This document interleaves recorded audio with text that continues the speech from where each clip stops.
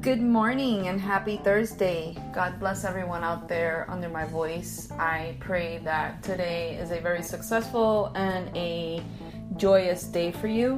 Whatever you may be going through, I ask God that He reveals His plans for your life and that you remember that there's always a light at the end of the tunnel. In Jesus' name. And what I'm going to base my 1-minute devotions to today is family goals and striving for excellence. And I want to quote Joshua chapter 24 verse 15 that says, "But as for me and my household, we will serve the Lord." It has, often been said that the attitude of the wife, the mother in the home sets the attitude for everyone else in the home. If the mother isn't happy, nobody is happy. It is also, worth considering that the priorities set by the wife or the mother have a direct influence on those in the rest of the family as well. If you as a wife or as a mother decide that it is important for you to serve God, it will make a real difference in your family and the relationship that they have with the Lord.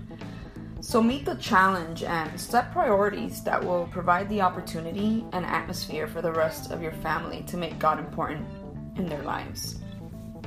And when it comes to striving for excellence, I like to think of Colossians chapter 3, verse 23, which states, "Whatever you do, work at it with all your heart as working for the Lord, not for men." Slipshod isn't a word you hear much anymore. There are modern ways of describing a person's mediocre efforts to complete an obligation or finish a job.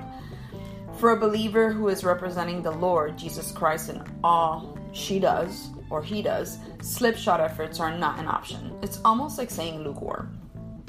So make it a priority to do a job with all your heart to the best of your ability.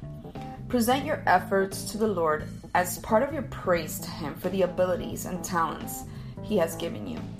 Make excellence a priority in your life. Don't settle for less. Your efforts will be noticed by those around you and will be a positive testimony of your walk with the Lord. And that's our 2-minute devotion for the day, guys. God bless.